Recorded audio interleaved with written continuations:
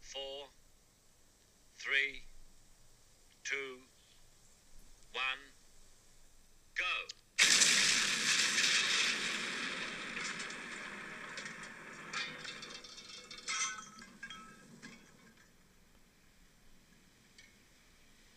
You're only supposed to blow the bloody doors off.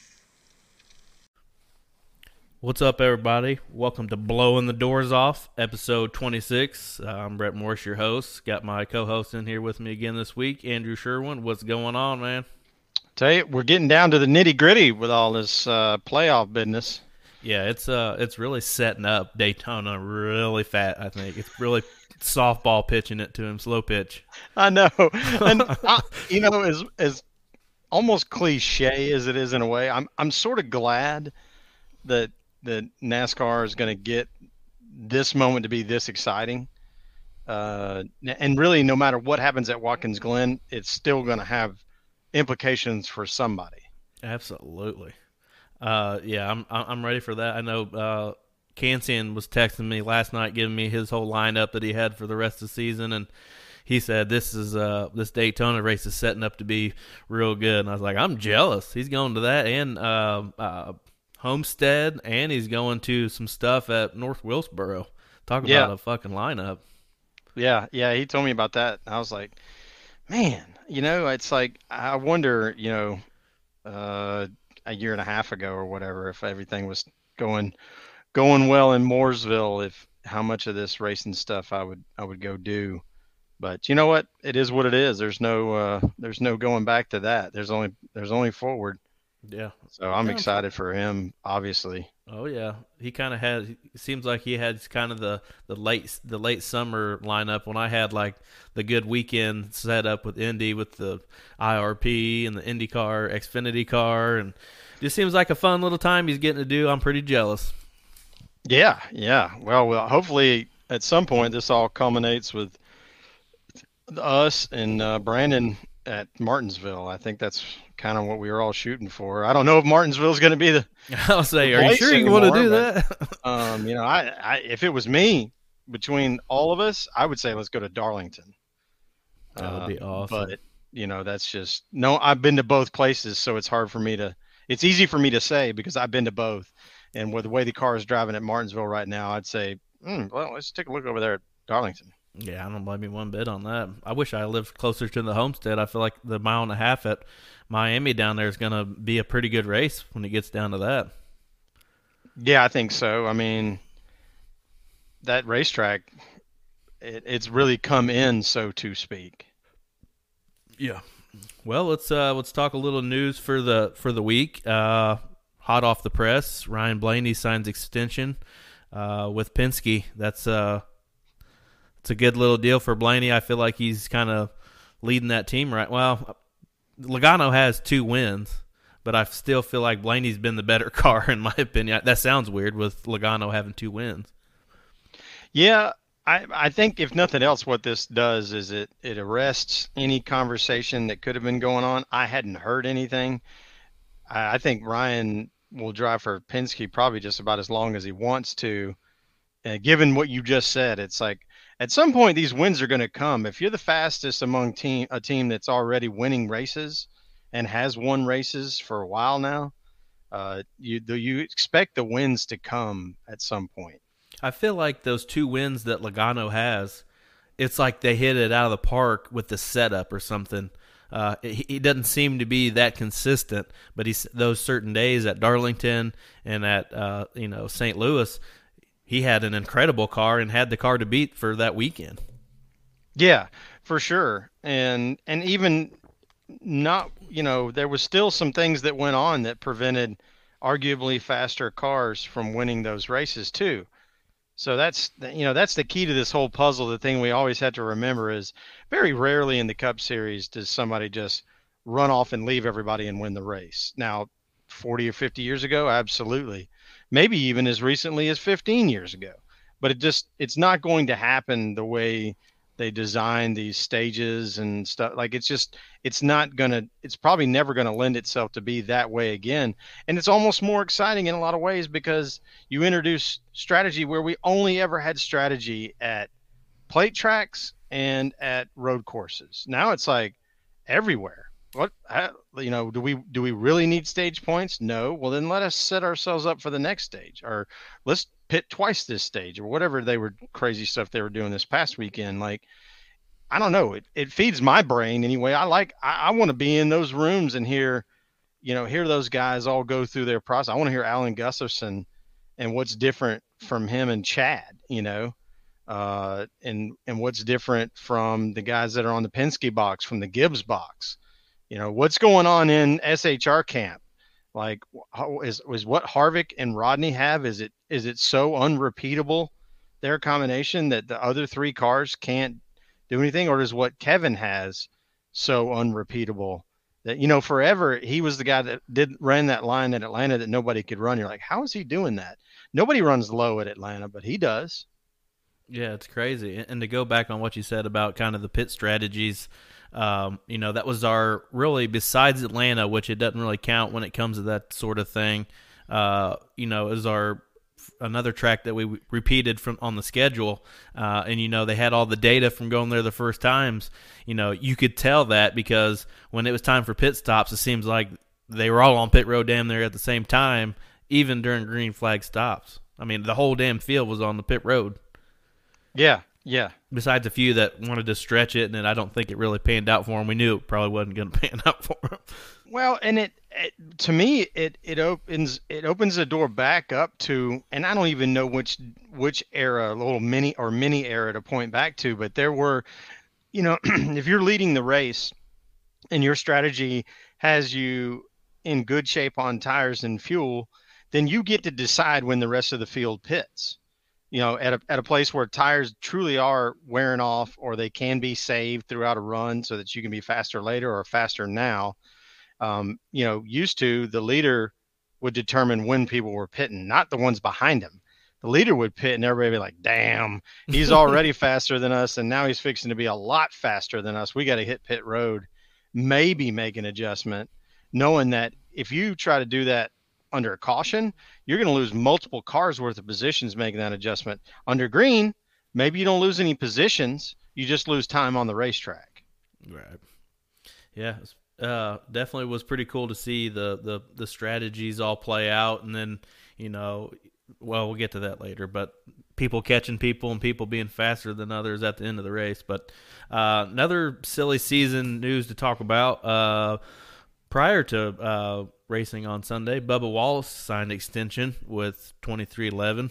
Don't know exactly the years. I know that on the Blaney one they didn't give any money or time on that, but Bubba Wallace, just after I had asked you last week if he was on the hot seat after not really getting it done, being emotional and just having good cars and not being able to punch that ticket, but he signs an extension, so you were definitely right on that. My guess is Blaney's is for 3 years. That seems to be the blanket approach to signing drivers. I think Logano and Chase are the only drivers that have a 5+ year contract. Hell yeah. I mean, I feel like Blaney has a good sponsorship with Menards and Penske helping him out a few other races in there. I'm not sure the other sponsors he's got, but they're store partners. Yeah, that's kind of what I they're thought. store partners with Menards. Partners, so you right? see Duracell show up in there, and then they've always had a relationship with PPG Paints. Yep. And then I think they've got the Quaker State sponsorship now because Hendrick went back to Valvoline. Yeah.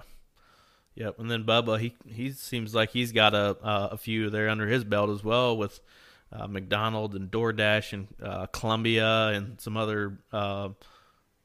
others to go in there with it. Man, how cool was Ty Gibbs'? Yeah. How cool was Ty Gibbs' car this past weekend?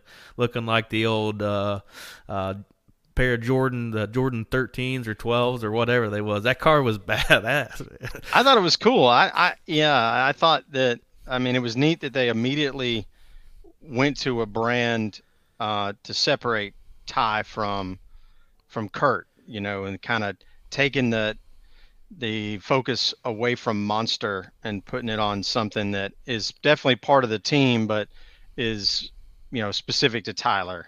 So It you wasn't the. think Go you ahead. you think if Ty gets in the 18, is it going to be Monster obviously, or is it going to be somebody else that Gibbs has got lined? It's got to be Monster, right? I see. This is where it's going to get real tricky. Um, so we talked about, I mean, just spitballing the idea that the Bushes might race for the same team. I guess we'll find out, in relatively short order whether three teams is something Hamlin and Jordan want to do or not, and whether or not that includes Kyle Busch, for instance. Um, and then we'll also find out who's got the most pull on the Monster brand power.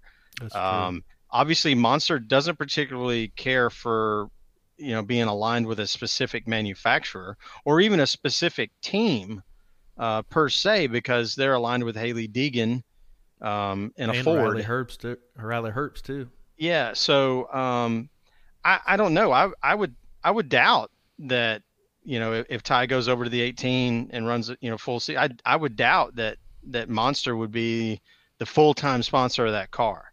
I think they want their hands in more things than just that.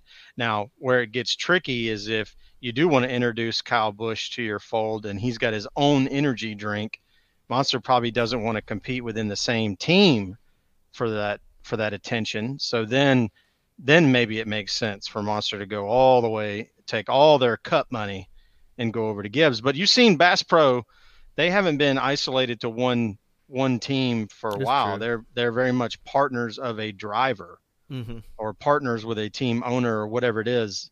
And they haven't, they've got Gregson and they've got Truex and they've got Austin Dillon, Yep. and that they're not particularly care whether it's a Chevy or a Toyota or a Ford or whatever.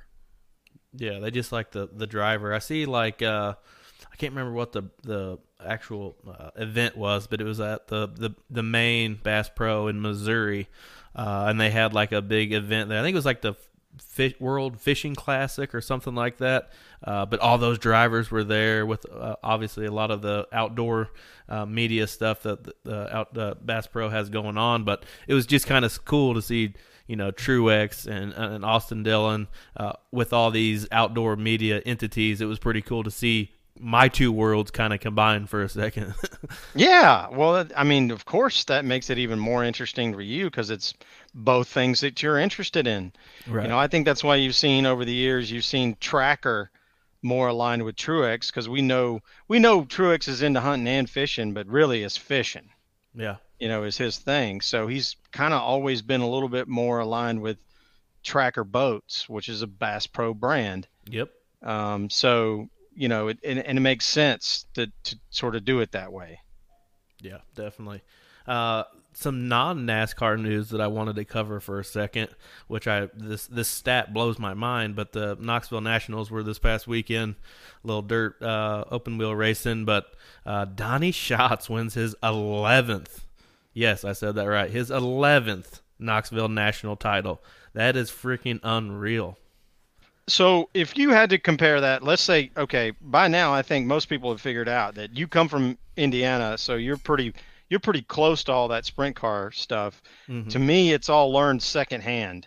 Yeah, even though I know, my first experience being a fan of a driver is Casey Kane, and he clearly came from that space, but I still didn't know much about it. I didn't really Mm-hmm. understand what were their crown jewels, so to speak. Like what could you equate anything cup wise to Donnie Schatz winning 11 Knoxville Nationals?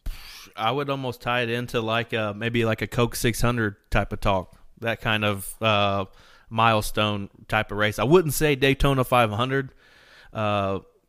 It could be like that too. It's that big. It's the biggest race they do all year long, besides like the King's Royal and a few other races. There's only usually a couple of really, really big ones. I mean, the National Sprint Car Hall of Fame is there in Iowa, there at the track. It's just a very big event that they hold every year. I mean, it sells out probably the day the tickets go on sale, kind of like a a chili bowl type of situation, but obviously way bigger cars. Yeah. But definitely that sort of talk. A Coke 600, Daytona 500 in my book. Gotcha. So, I mean, not to just totally spin this around and make it about me and my past as a race fan, but like when we start talking about who qualifies for a Hall of Fame situation or not, and of course you want to figure out all the ways your guy might be able to, to make it into that circle. And if I look at Casey Kane with 18 Cup wins, you go, and the multiple disciplines, he's won on basically every kind of racetrack that Cup offered except a plate race. He never won a points-paying Cup plate race. Wow, I didn't know But that. he did win the Coke 600 3 times. Nice. So it's like, okay, does 18 wins and 3 600s get you in the door at the Hall of Fame? I don't know, but seems like there's a reasonable argument there. I don't know if I would say yeah. I would say that warrants a Hall of Fame. Maybe. Am I wrong? Yeah, I mean, I don't know. It's for a while it was all he could do was win at the big tracks. Then he wins, wins at Loudon, wins at Infineon, wins at Bristol. So it's like, okay, we could check most of the boxes here. Never a Daytona or a Talladega win. That's kind of a missing piece of the puzzle. But he did win a dual race, so that's kind of something. Yeah, I'm looking. I'm curious about that because you wonder what constitutes a Hall of Fame career. It just sucks for him being from other disciplines because those disciplines don't matter when it comes to going in the NASCAR Hall of Fame. You know what I mean? Right. I mean, I think he's got the sprint car thing locked up by having won the Triple Crown because there's only 3 guys that have ever done that. Yeah. Yeah, so that's awesome. It's pretty obvious where he stands in that group of people. It's crazy to think though, how far as long as Donnie Schatz has been in that discipline of racing, he was in the original World of Outlaws game for PlayStation 1, and World of Outlaws is actually releasing a new game for whatever platform they got nowadays. I don't really keep up with that sort of thing, but they had a new game coming out, so he's been on the game, who knows, 30 years apart or something. I was going to say, PlayStation 1, I remember playing it. I remember it being wildly different because it came out right around the same time as that Nintendo disc thing. Whatever that was. Or no, it was Sega. It was Sega. Sega CD or something. Sega CD. Yep. And then right after that, Sony launched PlayStation. So what was that? I don't know. 1995, 96, 97, probably somewhere around in there. Yeah, somewhere in there. That's a crazy thought. I remember when they came out. I remember when the Super Nintendos came out back in the day. I don't know if they had any racing games back there, but Street Fighter 2. What are we talking about? I am the baddest MFer in the world at Mario Kart on Super Nintendo. I can't be beat. I don't suck at that game, despite never having had a Super Nintendo myself. That game I was pretty good at, and then fast forward to multiplayer Bond on N64. That was good. Pretty smoking at that too. Yeah, that was fun. We used to the that big was college heads. dorm room stuff right there, buddy. Oh yeah. When they taught me how to use those yellow buttons, I was like, "What's this?" That's funny. We could definitely go down a rabbit hole when it comes to video games and racing because I still have. I mean, I say that I don't really know what's going on in that aspect, but just a few years ago, I had the whole setup with the pedals and the force back steering wheel, just playing on the console. I didn't do an iRacing setup or nothing, but it was fun to have NASCAR online back even just a few years ago when I was bored, Yeah, I mean, I wasn't huge into video games, but there was the party video game for my age was Bond multiplayer. Oh, I guarantee it. See, my age group, it was kind of that was when the Call of Duty and all that stuff first got big, which it's an unreal market now, the video game market as a whole, but compared to back then, Yeah, well, there's every kind of PC was still catching up to be useful, and now that everybody's got fast internet, it's okay, now not now, it's been 20 years of actualizing that internet type content where the game constantly reloads packages and stuff. And like, you don't, I mean, you could, obviously you've been to the sections at Target, Walmart, wherever they got the games, you can buy the CD or DVD and play it, but you can't update it. So I don't even know. I haven't messed with computer games since Age of Empires. Oh, that was super long. I used to play Tomb Raider and shit back in the day on my computer. Age of Empires. I knew all the cheat codes, so that's no good. FIFA Soccer 99. I was very good at that game. That's awesome. A lot of drivers get their start from that sort of thing. There was some kind of special on Fox, I believe, FS1, like one of those race hub special type of deals, talking about video games, racing and video games. With it was kind of partnered up with iRacing, and they showed Truex and Dale Jr. back in the day in their heyday with dial-up internet and racing people on whatever game it was they had on the computer back then, when it looked like a freaking box on the screen racing these other people. Yes. Yeah. Well, I mean, pretty wild. But let's go on to some trucks. Chandler Smith wins the Saturday night Richmond truck race. Stamps his way for the next round in the truck playoffs. It's crazy to think they're already 2 races in on their playoffs. That just blows my mind. Yeah, it is odd. I mean, I know we talked about that a few weeks ago, how they didn't take those 5 weeks off like they used to in the front part of the season. So now they're taking them off now. I was like baffled, because I guess this is how far removed I am from the day to day. I was searching for the Xfinity race on Saturday, and I'm like, shit, there's not one. I wish there would have been. It might have been a little easier to watch than the truck race. Truck race wasn't all that. Was kind of, I wouldn't say bored by it, because I only glanced at it a few times. I had a party for a friend that was going off overseas for the military, so we threw him a little party, and we had it on in the garage. I was paying attention every once in a while when I'd go get a hot dog or a burger from the garage. We were playing a lot of cornhole, but not a super exciting truck race, to say the least. Yeah, the only thing that came out of it that I heard was that Hocevar ran into somebody again. Oh, yeah. Did hear that. Did see that, actually.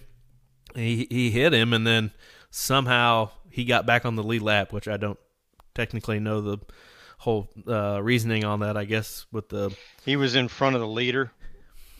Yeah, but that's wild. Yeah, I mean, there was that was what the chatter was about, is the gray area. He didn't want to go a lap down or something. Well, if you're involved in a caution, you can't get the lucky dog. But if you cause a caution in front of the leader, you get to go back to the last timing loop, which means you're ahead of the leader, so you make your lap up. I don't know. It was one of those things where you're like, I wonder if they'll revisit the way this rule is written. And every track has those timing lines. They're not consistent at every track. They're in different locations. They happen more often at some tracks than others. It's kind of a shit show just in general, trying to police that particular rule. Definitely. I wonder why it wasn't a triple header type of weekend at Richmond. Just having all 3 series there, you might as well run all 3 of them. Yeah, I don't. I mean, that's kind of what I was thinking is, why are we going to Richmond without Xfinity? That seems like a track tailor-made for Xfinity. They had a hell of a race in the spring with Ty Gibbs and John Hunter beating and banging there at the end, and Gibbs giving him the bumper to win it. I thought it was probably better than the Cup race. Well, a lot of those races are. Yeah, that's true. It is a very exciting series to watch, which, I've always been a truck guy. I've always loved watching the trucks, but here lately they haven't really given me a whole lot to look at. And, we talk about the off weekend this weekend. Why can't we run trucks at Watkins Glen? I don't know. That's an interesting question, and I wouldn't know who would even have the answer unless it's Ben Kennedy. I mean, it's true. He seems Maybe to be the one that's sort of running that play show. Out that way, I guess. I don't know. Maybe there's just something about trucks there. They just said, we've got enough road courses for this series. We'll just leave that alone. Well, let's move on to Cup. We got a few topics, obviously, to talk about here in the Cup series. Kevin Harvick wins 2 in a row, pulling another rabbit out of his hat. hell of a timing for old closer there. I know you love that word. Yeah, well,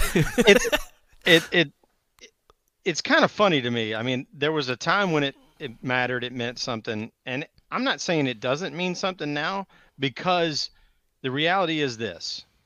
Harvick won 2 races in a row that he was not the fastest car in by a lot. Like just you could see it with your eyeballs. That's not the fastest car, but it's the car that's going to win this race. And there's something to that right, that you got to lose them before you can win them, and once you've won them, they get easier to win. It's because there's no anxiety. It's just, this is what the car has. This is the best way we can try to win, is to do this and this and this.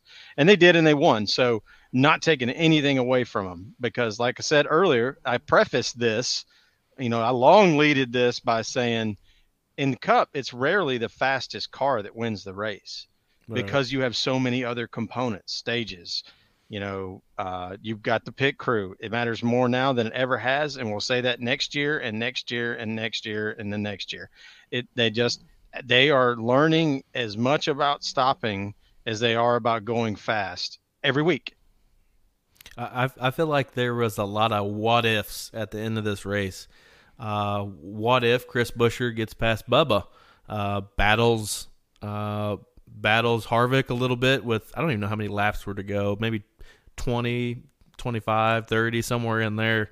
But what if Buescher gets up to him, gives him a battle, slows him down at certain parts of the track, maybe they touch a couple times, and then you got another what if. What if you had a whole nother lap? Christopher Bell was a freaking rocket ship on a mission to Mars. He was hot and coming. And how fast was Hamlin coming behind him? True. And what if both of those guys don't have trouble on pit road? Yeah. What if Bell doesn't spin out early in the race all by himself and put himself 20 cars behind and chase them through the field, and not making adjustments or making the wrong adjustments just to get back to the front? Yeah, and, we go back to talk about Logano a little bit. He led a lot early on in that race, and it seemed like he kind of just fell off. Yeah.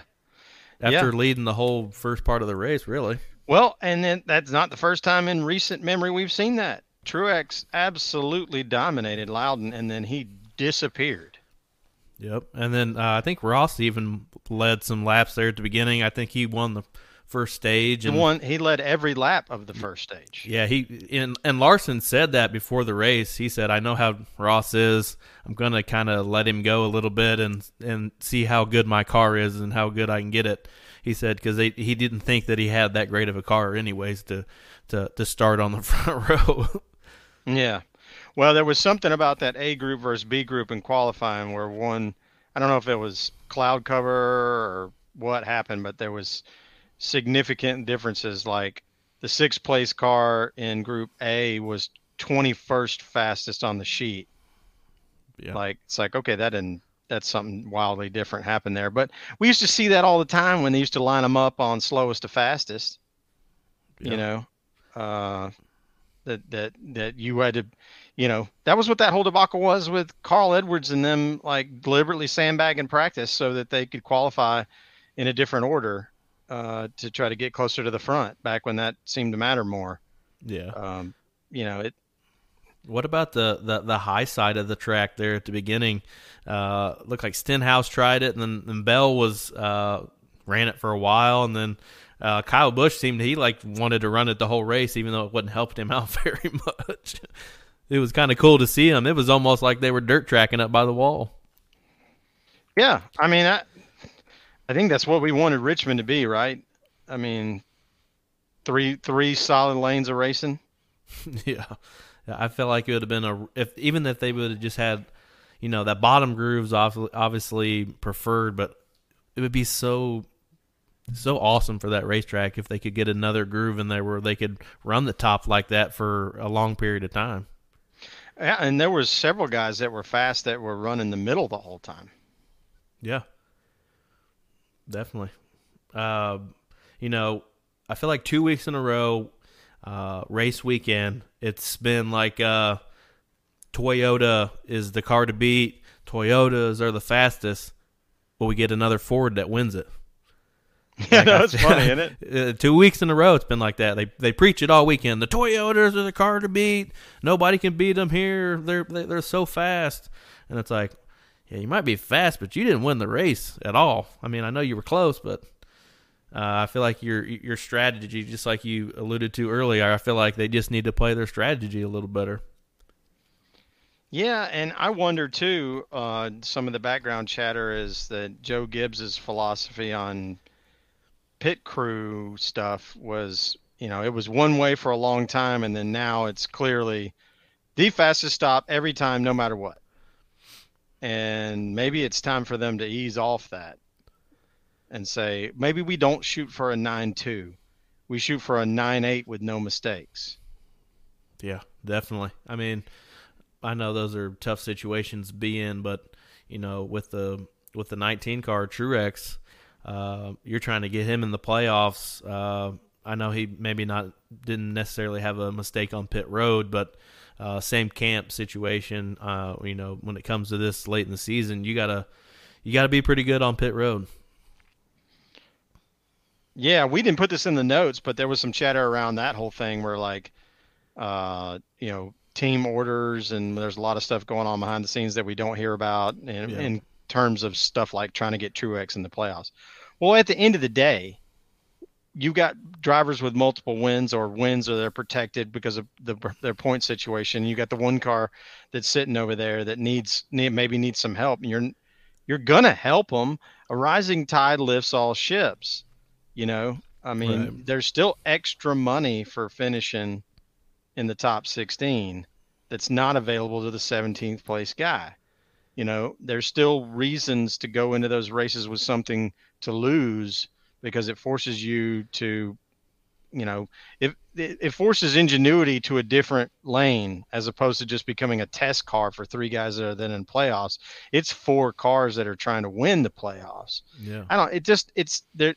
It's a no duh situation. It's not Formula One where you have clearly one car that they want to win and the other car is just there basically to do the best they can until it's time to help the other guy. Right. Like it's not really that way in NASCAR, but there's still there's a team component to it, and it matters. Definitely. And, to have talk about the situation a little bit, Truex versus Blaney, they're battling for this spot. The media was stuck on it pretty hard Sunday. I feel like that's all they talked about pre-race. Out of those two cars, who do you think Blaney's ahead in points? I want to say 26 points. Who do you think pulls it out in that situation, or either of them don't? I think Blaney has got a chance to get away from Truex this weekend at Watkins Glen. Yeah. Toyotas haven't been that great on road courses this year. And Truex, I mean, he's got that window of time where he was really, really good at Infineon, but other than that, he doesn't make a lot of noise at road courses. Yep. Remember that, was it Chase's first win? Truex was chasing him down. I don't know if it was one of those little battles they had at Watkins Glen last year or 2 years ago or 3 years ago. I can't remember. It all runs together anymore. But yeah, Chase versus Truex, they were both pretty fast, but I believe that was when he was in the 78 car. So that's been a few years back. Yeah, well, I mean, if you look at the driver stats over the last, I just call it since Blaney and Chase got to Cup, they have the best average finish at road courses between the two of them. Yep. And it's not really even that close. Mm-hmm. Yeah, I think Blaney's at like an average of 12.6 or 12.4. It's in the 12s. Yeah, and Chase is like in the 7s, but yeah, they're head and shoulders above everybody else in that same time period. So, if you're picking for a race, the odds makers and the people that just look at what's going on the TV would say, well, the Penske cars are really good at plates, and so are the Fords in general, and you've got the best plate racer as your teammate, or arguably as yourself and Blaney. But between Logano and Blaney, those two are the best plate racers out there that have cars that can win. Brad's good, but his car we don't know about. Well, his other car is good. Christopher Buscher. Yeah, Christopher Buescher. That car is pretty good, as it turns out. Yeah. Yeah, and so I think Blaney with another top 10 road course finish this week would probably separate himself enough that they would just Truex ride would in the have to back at win. Daytona. Yeah, Truex would have to probably win Daytona, which Probably win. don't believe he's ever done that at all. Any plate race. No, I don't believe he's got a plate win. Nope, I don't think he does. I could be totally wrong on that, but I don't believe he does. Let's talk about that though a little bit. Tale of two Christophers. What is up with Dale Jr. saying Christopher Buescher? And I believe Christopher Buescher is putting that on his car this weekend. Sounded to me like it was just kind of an honest mistake, the same one I make sometimes between Tyler Reddick and Ty Gibbs and Ty Dillon. I'm guilty of it too, or Austin Cindric and Austin Dillon. I'm guilty there. For some reason, I don't seem to have any issue distinguishing between Chase Briscoe and Chase Elliott, but I don't know. That's just maybe the way my brain works. But he said Christopher on the broadcast because he had just talked about Bell or something, and he said Christopher Buescher, or he called Christopher Bell Chris Bell or something. There was something there, and it grew legs, and then he did it again. I don't know if he did it on purpose, but Probably. Yeah. And then this week, Buescher's all on board with it because why not? When Dale Jr. is making the racket, you might as well play the game. So, yeah. I mean, he was like, at 3,000 likes, and I'll put Christopher Buescher on my door, and showed a picture of it just saying Chris Buescher. And I mean, he had 3,000 likes in like 17 minutes. Yeah, I'm sure it was some crazy. I mean, like that. You knew that was going to happen because you set the bar too low. Yeah, I'm not going to lie. At the end of that race, I was rooting for him. I was rooting for Chris Buescher. Get another new winner in there. To mess this whole playoff thing up even more than it already is, as far as trying to track points and who's in and who's getting kicked out and all that stuff. It threw a huge monkey wrench in that, and it would just been really cool to see him. It wouldn't be his first win because he got that fog rain deal at Pocono a couple years back, but still for the season, having one win, it's still been really cool to see. Well, and if not for any other reason than just a little bit of a petty reason, not Richard or Kyle, but a petty as in behavior. Right. I want to see Buescher get a win on his own merit and just kind of thumb the finger over at Ricky Stenhouse and say, see, I did what you couldn't do. That's funny. Oh, yeah. Stenhouse, man, I'm glad he runs some sprint car stuff because his Cup Series stuff. I mean, I know he has wins and all, but geez, he's got 4 plate wins. He has 4 wins. It is 4. I didn't even realize 3, it was 4. Maybe 3. I don't know. He had the 1776 race, Daytona. Yeah. Night race. I know he won Talladega once. Maybe it's just the 2. We could be wrong on that. Yeah, I don't know. I mean, for a while there, he was either up front or causing the big one. Yeah. And now we know him as, Ricky Stenhouse. Yeah, for sure. I mean, he did it again. He did it again at Richmond. Like, I mean, it's just he was on some wild ass pit strategy, and he had to not do that, and he did that. Plus, he had speeding on pit road afterward. I mean, it's like, at what point does this guy? I mean, I don't want anybody to lose their job ever, but at what point does this guy stop being employable at the Cup level? Yeah. Like, he's already got to be making pretty bottom dollar. Maybe JTG Doherty looks at that situation and goes, we know now that Atlanta is in the mix, we've got 6 races a year. We got a legit shot at a really good finish, and Stenhouse can do that for us, and he's not making a lot of money. Okay, well, yeah, but like, is it that we have a shortage of drivers now that are ready to go up to Cup and take that lesser money to run I don't know, what would you call that car? A B car? A C plus car? I would see it a C minus car. C minus car? Okay. We'll just say C. It's a C car. It's a C car. Yeah, it's a C car that's supposed to have an A motor in it. Right.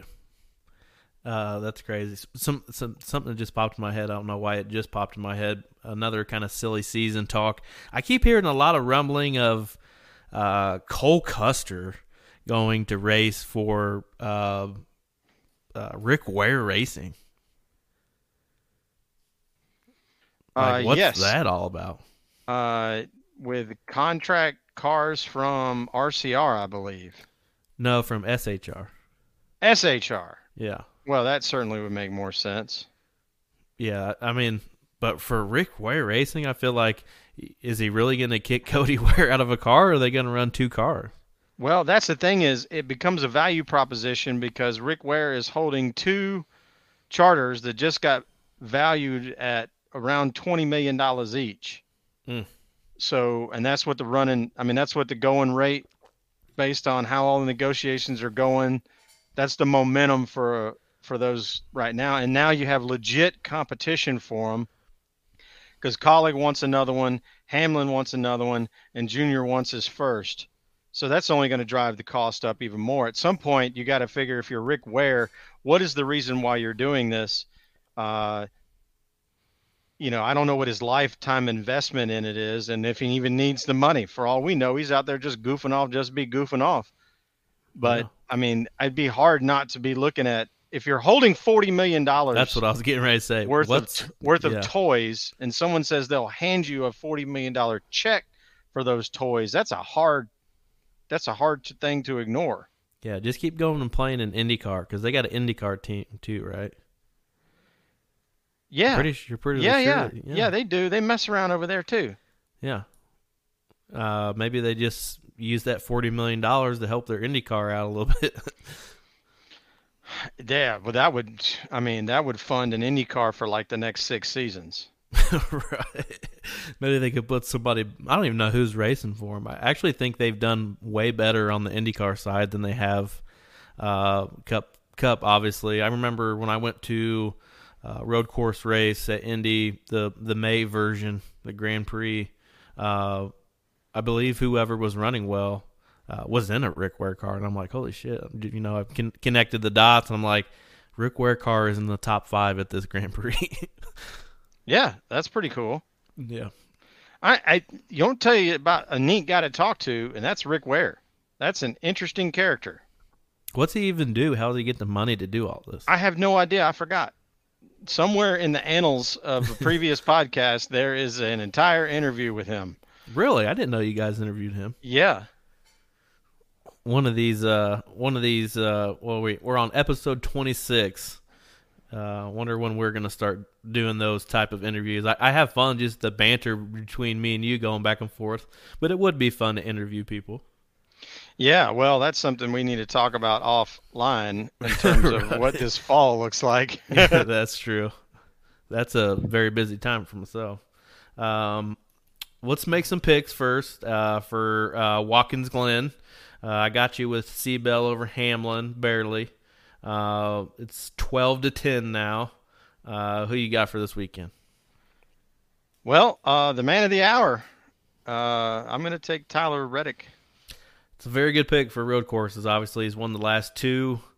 I'm going to go with somebody that's won there before, and it not be Chase Elliott. I'm going to go Kyle Larson for this week. That is an interesting pick. He has been very quietly in the top 3 to 9 cars every week, it seems like. Yep. And just really isn't breaking through to get up front. We know he can win at a road course. I wonder if the Kyle Larson mystique of last year, how much of that had to do with that car that was just planted, mat the gas all the way around. I wonder, is this more of what Kyle Larson is like this year? Because I don't think last year is what it is. Yeah, I think it's definitely a different aspect. Somewhere in between. I think he's a guy that's going to get you between 2 and 5 wins on a pretty consistent basis year over year. Absolutely. Well, buddy, that's all I got for episode 26. Tell these good people where they can find us at on the old social media. Yeah, well, of course, you can find us on Twitter, BTDO Podcast. On Instagram, it's Blowing the Doors Off. I mess around a little bit with my personal stuff, but y'all figure that out. It's not going to be hard to figure out which one of those things is mine. You can find me at bwayne8589 only on Twitter, and you can find me in the LinkedIn space as well for podcast hosts. But we'll see you after the Glen and to set up the epic season finale at Daytona International Speedway. It's going to be a fun week. Absolutely. And I love Watkins Glen. Me too, actually. That was probably the first road course I kind of fell in love with, really. Same. Yep. Same. Yep. Y'all have a good week. Yeah.